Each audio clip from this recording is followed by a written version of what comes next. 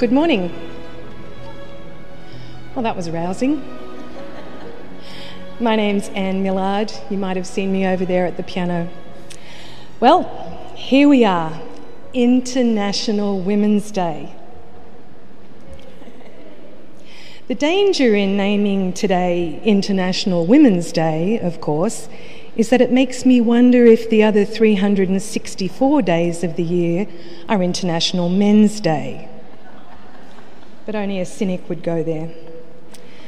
The theme of International Women's Day for 2021 is Choose to Challenge.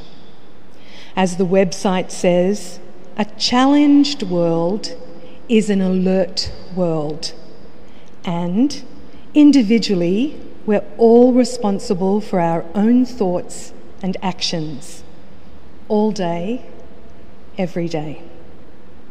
Now, I'm sure no one anywhere planning for this day looked at the Gospel reading and thought that was a good theme to select, but it surely works well, doesn't it? In our passage today from John's Gospel, Jesus, the servant leader, the pacifist, has a temple tantrum. He chose to challenge. Of course, we'd be foolish to narrow Jesus choosing to challenge only to this gospel. Take the first reading, for example, about the 10 Commandments as given to Moses. Jesus chose to challenge them too. In place of the 10 thou shalt nots, Jesus challenges us with 2 you shall. As the Gospel of Matthew says, love the Lord your God with all your heart and with all your soul and with all your mind. This is the first and greatest commandment. And the second is like it, love your neighbour as yourself. What a striking difference. A penitent might run through the checklist of the 10 Commandments and pat his or herself on the back. Went to Mass on Sunday, didn't kill, didn't steal, didn't covet my neighbour's house. Go me. The 2 great commandments of Jesus, however, present a greater challenge. They are about love, which knows no limit. There's no checklist for love. Love is never done. Maybe I can make my point with a scene from the Pink Panther movie. Inspector Clouseau, played by Peter Sellers with a particularly ridiculous accent, checks into a hotel and notices a dog sitting by the front desk. "Does your dog bite?" he asks the man at the desk, who answers no. Sellers reaches down to pat the dog, which promptly and savagely bites him. "I thought you said your dog didn't bite," he says to the man, who replies, "That's not my dog." Fair enough, right? The man didn't lie. Or is it fair enough?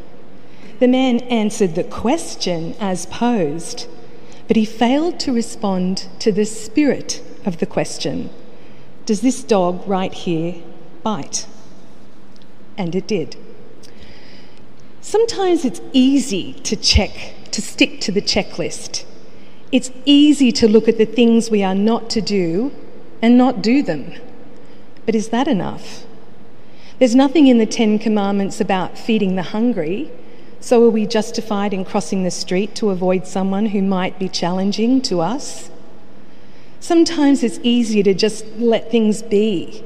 We can't all be Mary MacKillop and never see a need without doing something about it.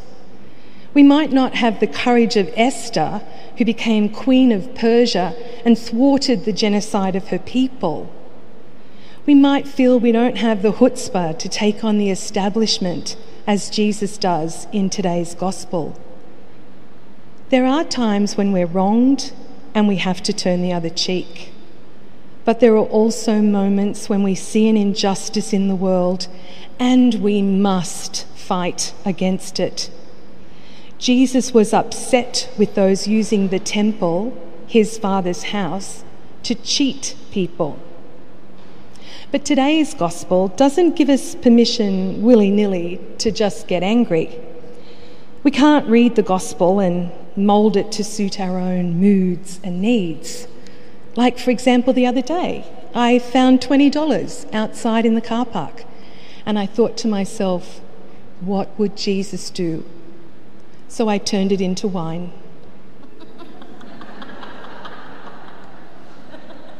Thank you, you're still listening. On this International Women's Day, I invite you to choose to challenge. I invite you to celebrate the women in your life. Women, I invite us to celebrate each other, celebrate who we are and what we do and what we create. After all, without Mary, there'd be no Jesus. There's a wonderful children's book called The Crayon Box That Talked. It's about a bunch of crayons that don't get along. The box is small, they're packed tightly together, until a little girl comes along and draws a picture, and they all get to see each other's gifts. At the end, the crayons say, "We are a box of crayons, each one of us unique.